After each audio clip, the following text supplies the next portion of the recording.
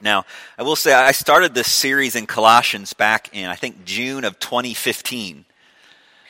So if you're new to our church, I'm not the preacher every week. It hasn't taken me 2 years to get to this point. I just preach periodically, and so every time I've preached since June of 2015, I've been just slowly going through the book of Colossians here. But just to give us a little reminder of the background of the book before we stand and read it together, Paul is writing this letter to the Colossian church, a church that he had never met.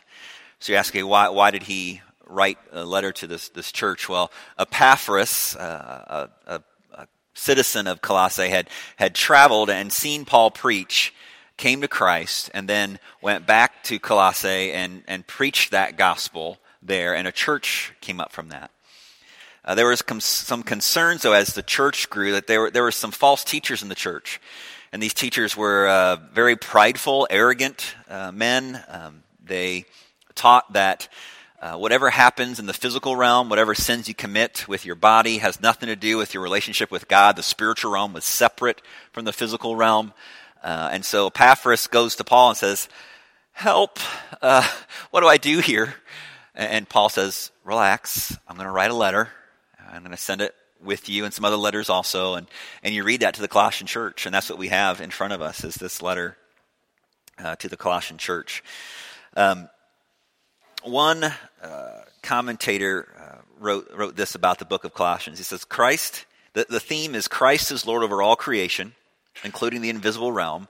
He has secured redemption for his people, enabling them to participate with him in his death, resurrection, and fullness. And I think you'll see that theme even through the passage we're going to read this morning. If you look at Colossians 3, verses 1 through 17, you'll see a bit of a structure here. Gospel put off, gospel put on. And in my last sermon, we covered that first part, gospel put off. And as Paul is in that put off, you can look there in kind of verses 5, 6, 7, 8 there. You see a lot of things Paul says to put off there. And you can kind of envision the Colossian churches, they're hearing these things like, oh boy, that's a lot to put off. And so Paul says, okay, but wait a minute, verse 10, here's the gospel again. Remember, it's the gospel that helps you to put off. And then he lists some things to put on. So what we see here is this intrinsic need for us as people to not forget the gospel as we endeavor to grow in our relationship with God. The gospel is not just for the day of salvation. It's for every day. It's for our sanctification. It couldn't be more true, more apparent in the scripture than here in Colossians 3, 1 through 17. But would you stand with me if you're able, and let me read verses 10 through 17 for us. Let me back up to 9 just to start at the beginning of the sentence. Do not lie to one another, seeing that you had put off the old self with its practices. Verse 10, and have put on the new self, which is being renewed in knowledge after the image of its creator. Here there is not Greek and Jew, circumcised and uncircumcised, barbarian, Scythian, slave, free, but Christ is all and in all. Now here's the put on. Put on then as God's chosen ones, holy and beloved, compassionate hearts, kindness, humility, meekness, and patience, bearing with one another, and if one has a complaint against another, forgiving each other, as the Lord has forgiven you, so you also must forgive. And above all these, put on love, which binds everything together in perfect harmony, and let the peace of Christ rule in your hearts, to which indeed you are called in one body, and be thankful. Let the word of Christ dwell in you richly, teaching and admonishing one another in all wisdom, singing psalms and hymns and spiritual songs, with thankfulness in your hearts to God. And whatever you do in word or deed, do everything in the name of the Lord Jesus, giving thanks to God the Father through him. You may have a seat. Let me start us this morning just with a quick story. When I was a kid, I was a big fan of two musical artists. One was Stephen Curtis Chapman, who's, I think, still producing music today in the kind of Christian music realm. The other one was the great theologian Michael Jackson. You probably can't find two artists more different than these two artists. But both were influential to me as a kid. In 1987, Michael Jackson released a song called Man in the Mirror. Let me read you some of the lyrics, and if you know the song, I defy you to get the tune out of your head after I read these lyrics. I'm going to make a change for once in my life. It's going to feel real good. It's going to make a difference. Going to make it right. I'm starting with the man in the mirror. I'm asking him to change his ways. And no message could have been any clearer. If you want to make the world a better place, take a look at yourself and make the change. I took a lot of the beeps and boops in his voice out of the lyric there as I read it. It was very hard not to do it. But change his ways. That's something I think even the most defiant person in this world would say at some core of their being, I'd like to make some changes in my life. But the question is, how do we do that? You know, as a teenager in 1987, I looked at these lyrics and I thought, okay, that's what I want. I'll look in the mirror and I'll just say, make a change. The problem is it was just too shallow of a thing to do. There was no root, there was no power behind that desire to make a change. Here's what I realized. I'm not really a nice person. Deep down inside, I also don't want to change. I want to live out my selfish desires and my selfish ways for my selfish gain. Now, spoiler alert, I think you're in my same boat. Deep down inside, we are selfish people. We can look at our own observations of our lives and realize that. And then we look at the Scripture and we see all over the Scripture the fact that we are sinful sinners that sin. There's no way out of our plight. We can't just look in the mirror and say, I want to make a change.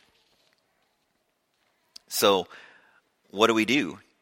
It seems like we need more than just looking in the mirror and asking for change. Where does it all start? Well, that's our message big idea from Colossians 3:10-17. It's this: a transformed heart leads to a transformed life. We need open heart surgery. It's a transformed heart that leads to a transformed life. And that transformation only comes from the gospel of Jesus Christ. There is a God who is holy and just and can't be around sin, and that's our problem as man, is we are full of sin. But he sent his son Jesus to pay the penalty for sin that we justly deserve to pay ourselves.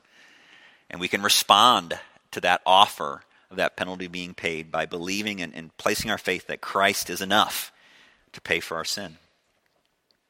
And then we can have that transformed heart. But so what's true of this transformed heart? Let's look at our first point here. What's true of this transformed heart? We look back at verse 10 here, and it says, have put on, that we have put on the new self, which is being renewed in knowledge after the image of its creator. This idea of putting on is like putting on new clothes. The put off that's mentioned earlier in the chapter is the idea of taking off old clothes, casting them aside, and literally putting on new clothes. The tense here is that you have put on new clothes. So what's that mean? If you placed your faith in Christ, you are a new creation. Your standing before God is that you are blameless. Your standing before God is that you are faultless. Your standing before God is that you are holy. You have on new clothes. You have a completely new identity. A true believer in the gospel of Jesus Christ has that position before him. Now the challenge with that is aligning our behavior kind of into that new identity. Aligning our behavior in line with these new clothes. Now, if you serve in our children's ministries or our youth ministry, or maybe you're just out in the hallways here at 5 Points and you see a child or a youth that you believe is a Christian, they've said they're a Christian, and they're caught up in some type of sinful behavior at the time. It can be our temptation as people to say, hey, knock it off, will you? Just cut it out. Here's what I think is a better way to address that. Stop being who you aren't and be who you are.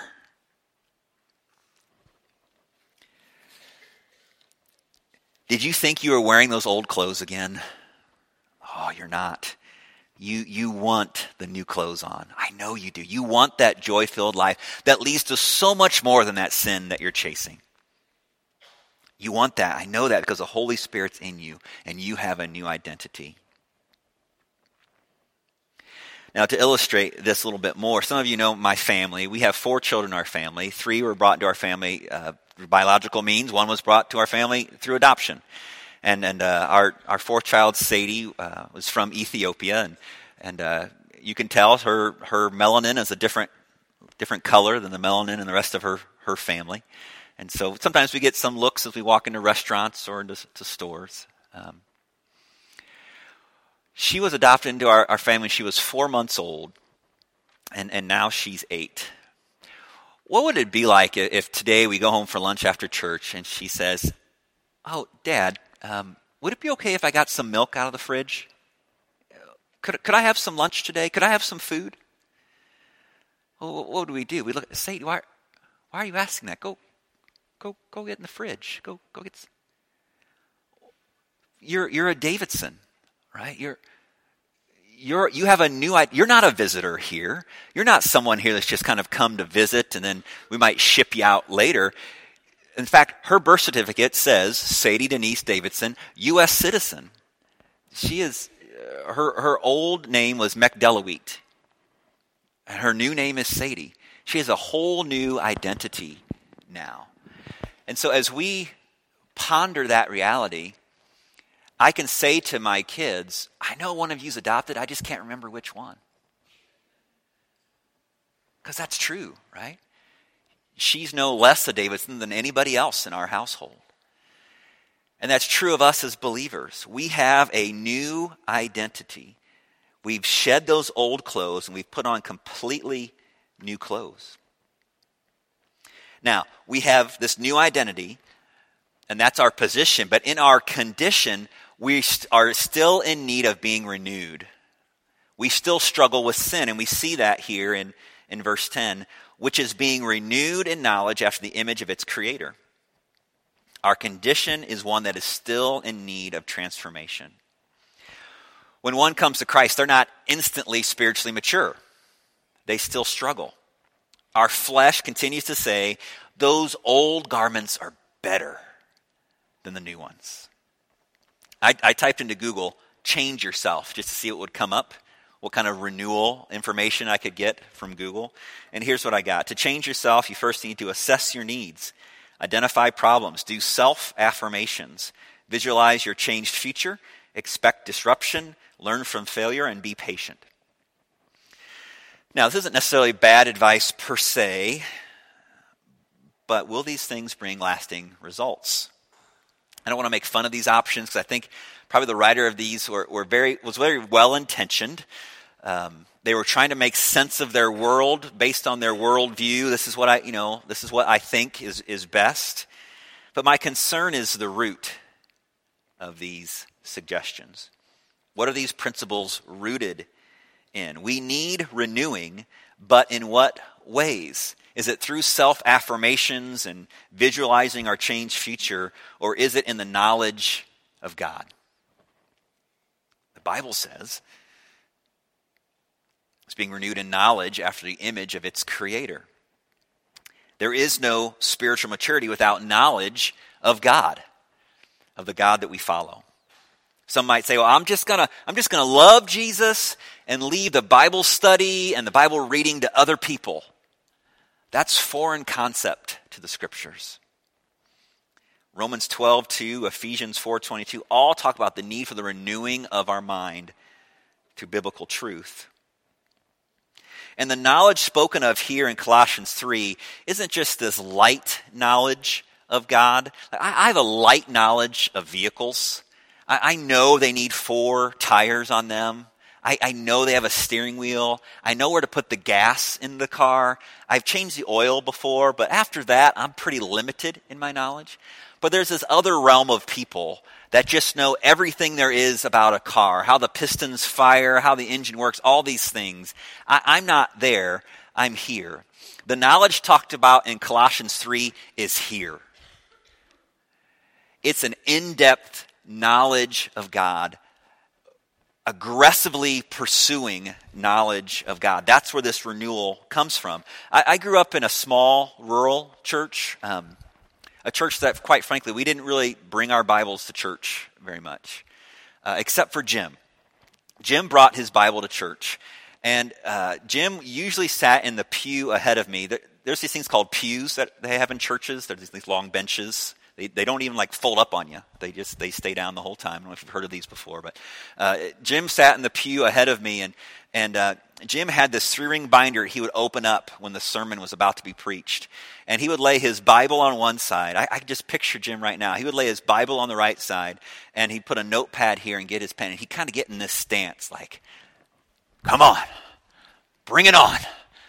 I want to know the truth. I want to hear God's word taught. Jim even had a filing system for his notes. What a freak, right? I thought, Jim, relax, buddy. Kind of just skate through this sermon thing and then it's on to football and food. Jim wanted that knowledge. He wanted the renewing of his mind. C.S. Lewis in the Chronicles of Narnia wrote this. Aslan, the lion in the story, the godlike figure, is talking to Lucy, a little girl. Aslan said, Lucy, you're bigger. Well, that's because you're older, little one, answered he. Not because you are? I am not. But every year you grow, you will find me bigger. What's Lewis getting across here? As we are renewed in our mind in the knowledge of God, our picture of God grows and we see him in his grandeur and all that he is. What's the goal of that knowledge? Is to then become conformed to the image of his Son, of Christ. Romans 8:29, for those whom he foreknew, he also predestined to be conformed to the image of his Son. Well, what else is true of this transformed heart? Look at verse 11. What else is true of this transformed heart? There is a new identity here.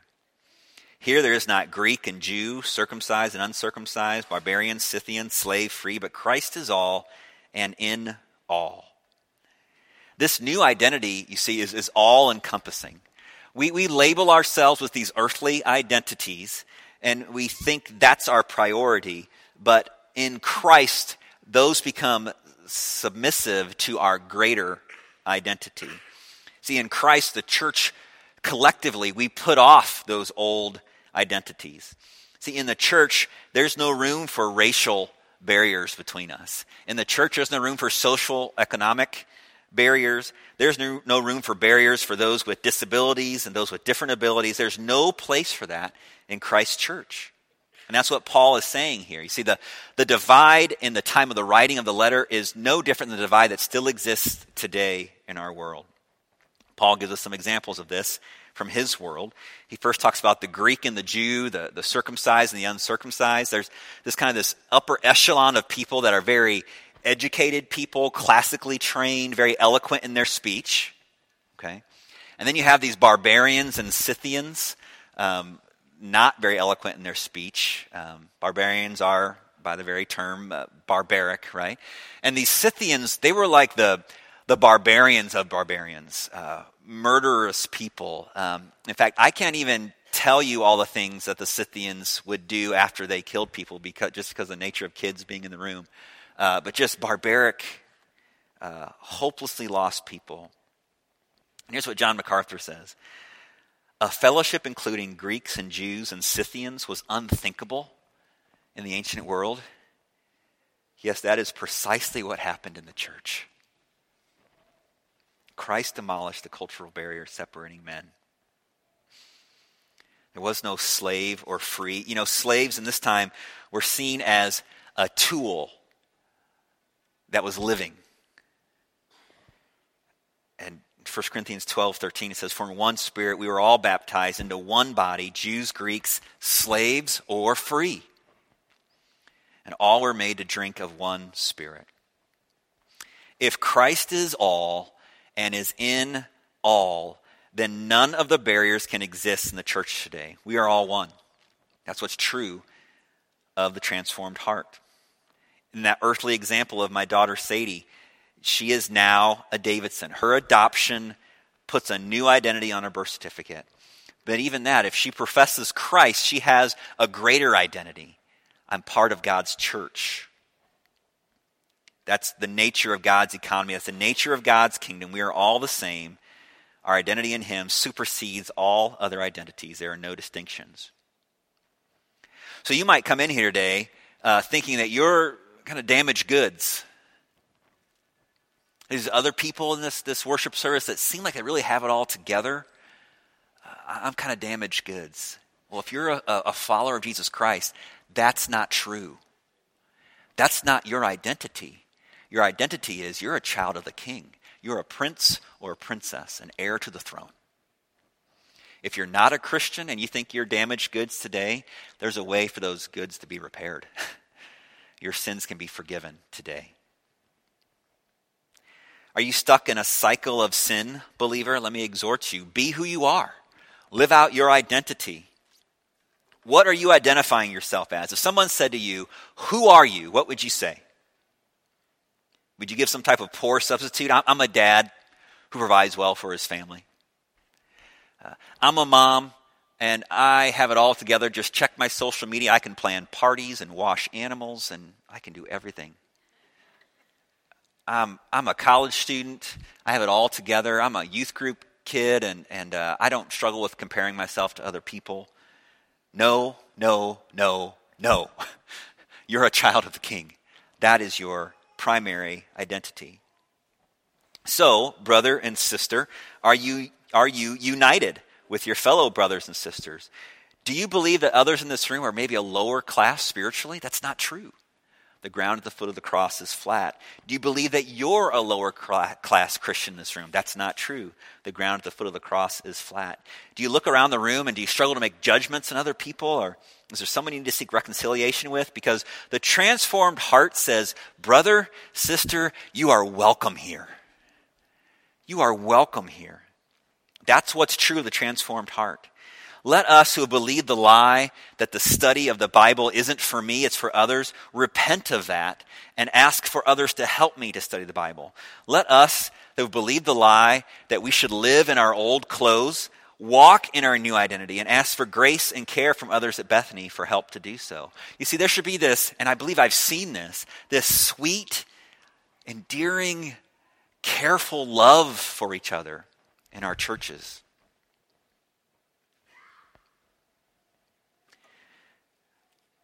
We should be saying things like this. Let me serve you by being okay with hearing a crying child during the sermon. We should say things like this. Let me serve you by leaving with my crying child during the sermon. But what a sweet picture it would be, right? To see a mom or dad leaving with their crying child and the rest of us say, no, stay. We want you to hear God's word taught. I'll take your child. I'll do whatever I can to serve you. How can I serve you? Let me as a single person serve you as a mom by, can I just take your kids to school this week? I've never done that before. Let me take your kids to school this week. Let me as a parent serve you, single person, by making a bit more dinner this week in every batch that I make so I can give some to you. Let me as a senior saint serve the nursery and refrain from thinking I've paid my dues. Let me as a dad serve you as a senior saint to say, what projects do you have in your home that I can help you with? Let me as an Anglo ask a person of another ethnicity about their experience as an ethnic minority in the U.S. Let me, a U.S. born citizen, ask a person adopted from another country about their past heritage or a story of their adoption. Let me, who can't fathom what it's like to look at my plate and see it empty of food, serve those that have. Through Bethany's benevolence follow-up or through Bethany's partnership with local agencies and groups. This is what the transformed heart does. That's just who we are. That's what we do. So what else is true of this transformed heart? Well, he or she does all these things through a transformed life. And let's look at what is true of a transformed life. Put on then as God's chosen ones, it says in verse 12, holy and beloved, compassionate hearts, kindness, humility, meekness, patience, bearing with one another, and if one has a complaint against another, forgiving each other as the Lord has forgiven you, so you also must forgive. Let me stop there because I don't have time to read through all this and get through, look at the screen folks, 11 things that are true of a transformed life. You thought you were getting to football and food? Ha! But here's what we're going to do, okay? We're going to do this Family Feud style to keep you engaged with me. I'm going to say what's true of a transformed life, survey said, and then we'll read what number 1 says here, all right? So you ready for that? We got 11 attributes of a transformed life and not long to get through it. So what's true of a transformed life? Number one, survey said, read it with me, have a compassionate heart. Not the physical heart, obviously. This is the seat of the emotions.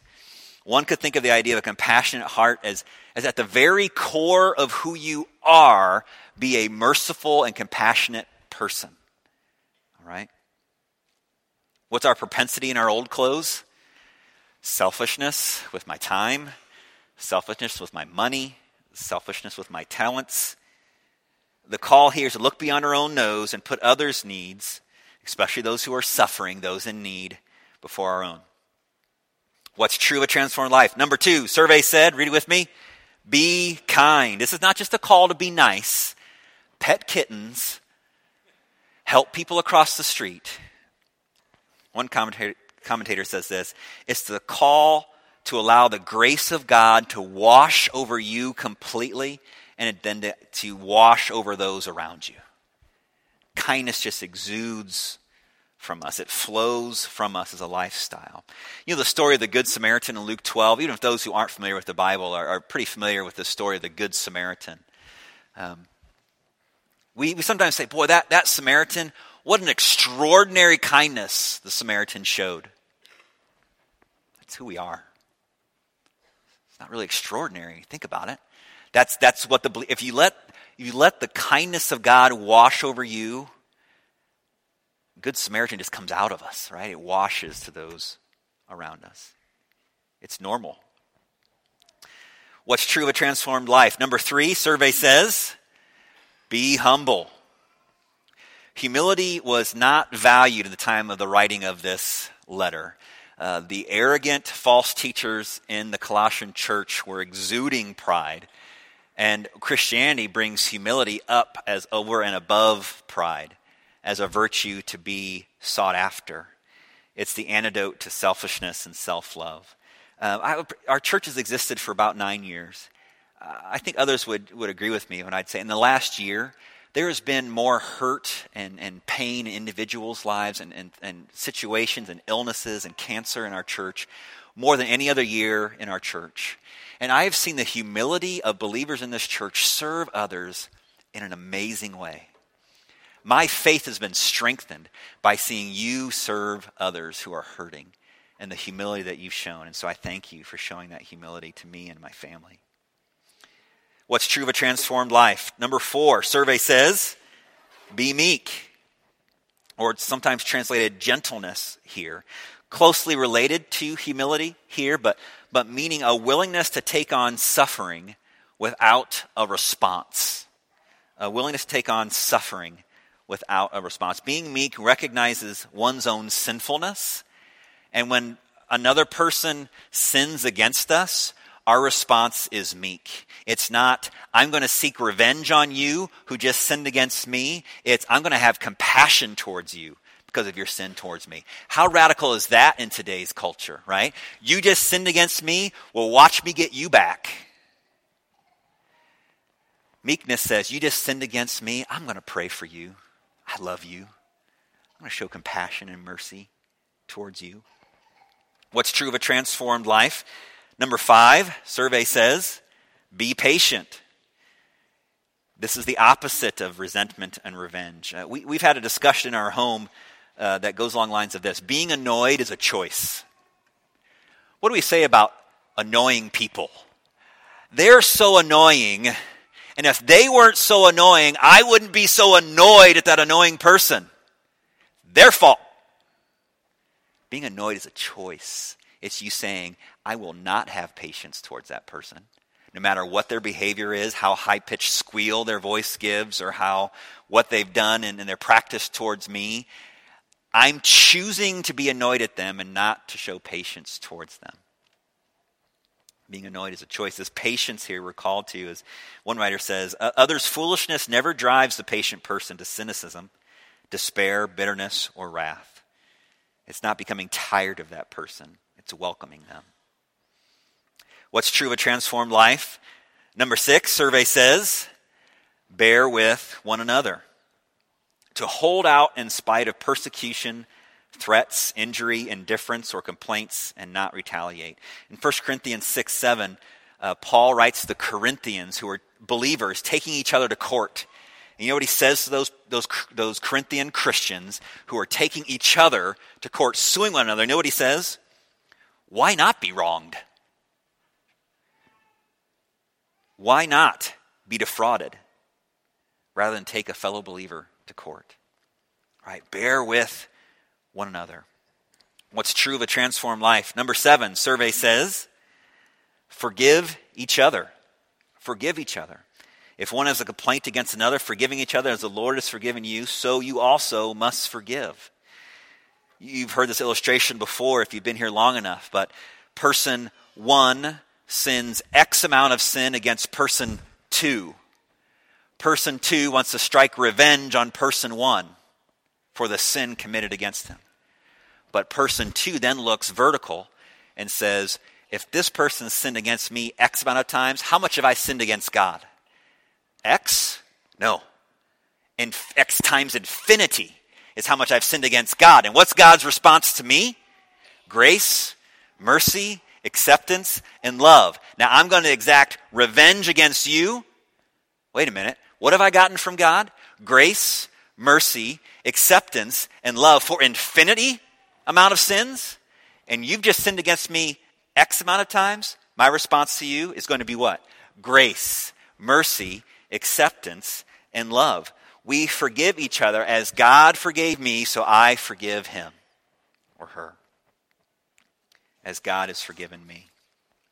What is true of a transformed life? Number 8, survey says, put on love, which binds everything together in perfect harmony. Love binds all these things together. Think of all these things listed up here on the screen above me.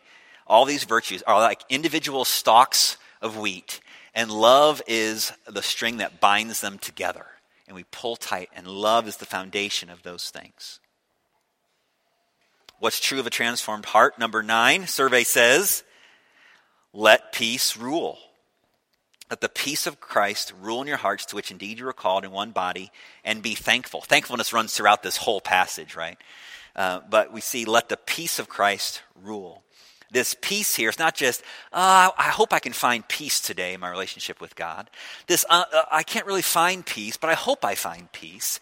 This peace is, if you are justified in Christ, you have the peace. It's a pact. It's an agreement. You can't get rid of peace. You have peace as a believer in Jesus Christ. And Paul says, let that peace rule inside your soul.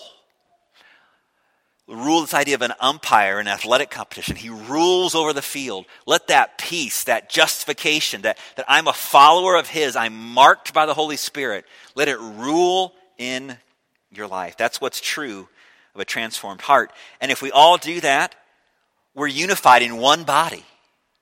We're unified in one body, and we're thankful. Number 10, what's true of the transformed heart? Transformed life survey says, dwell in the Word. Let the Word of Christ dwell in you richly. This idea of dwelling is to allow the Word to live inside of us, to be at home inside. It's like we crack open our chest and we just feed the Word in there. It lives inside of us, and it lives inside of us richly, abundantly, extravagantly. The Word lives inside of us. We dwell in the Word. It results in these two things: speaking and singing. It results in us teaching positive things about the Word. It results in kind of a negative warning, this admonishing of each other, helping each other, restoring one another in all wisdom. Both a result of the Word overflowing in our lives. So it involves in the speaking, teaching, and admonishing, but also results in singing. Singing psalms and hymns and spiritual songs with thankfulness in our hearts to the Lord. This idea of psalms, literally the Psalms, you know what those are in the Old Testament. The idea of hymns, meaning praise songs that we would sing directly to God, where we say you, and we're singing directly to God. And then these spiritual songs are kind of testimonial songs. We've sung some of those already this morning, where we're singing about what God has done together, kind of testifying to God's goodness to us. I love Pastor Mike said something to me this week that I loved in regards to singing. It's putting the right words in our mouths. And we're going to sing a song here in a little bit. Jesus, thank you. Once an enemy, now seated at your table. I love that lyric. And we're going to sing that as we close. And usually, I don't know about you, but when we close, I'm kind of packing up a little bit and maybe getting my jacket on or making sure all my notes are together. And then there's this song playing. And then about halfway through, I'll engage with it.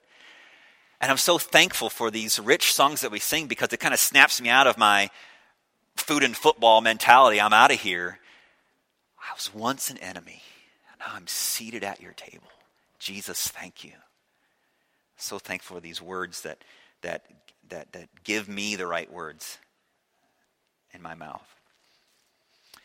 What's true of the transformed life? Number 11, survey says, do all in his name. And whatever you do, in word or deed, do everything. Do some things? No, do everything. The transformed life wants to do everything in the name of the Lord Jesus. That's the desire of a transformed heart. Look at this list here. My encouragement to you is pick one. Pick one. You'd say, I want to trust the Lord for transformation in my life out of a transformed heart. Don't forget the gospel as you do this. Don't pick one and say, I'm just going to try harder. Admit your need. Admit, God, I can't just try harder. I need your supernatural power. And I'm thankful for the gospel that makes that a reality. Your blood has washed away my sin. Jesus, thank you. The Father's wrath is completely satisfied. Jesus, thank you.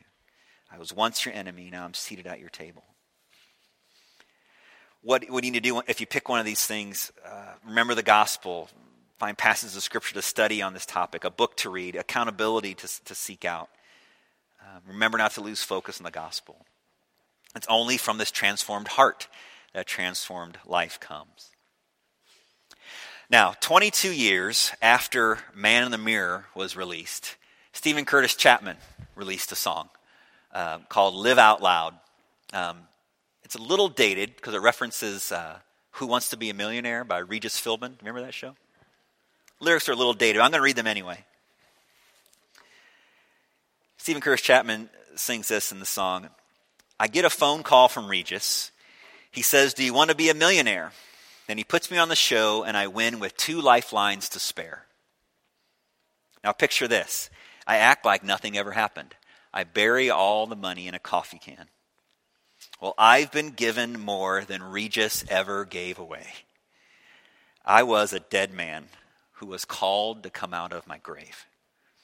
I think it's time for making some noise. Wake the neighbors. Get the word out.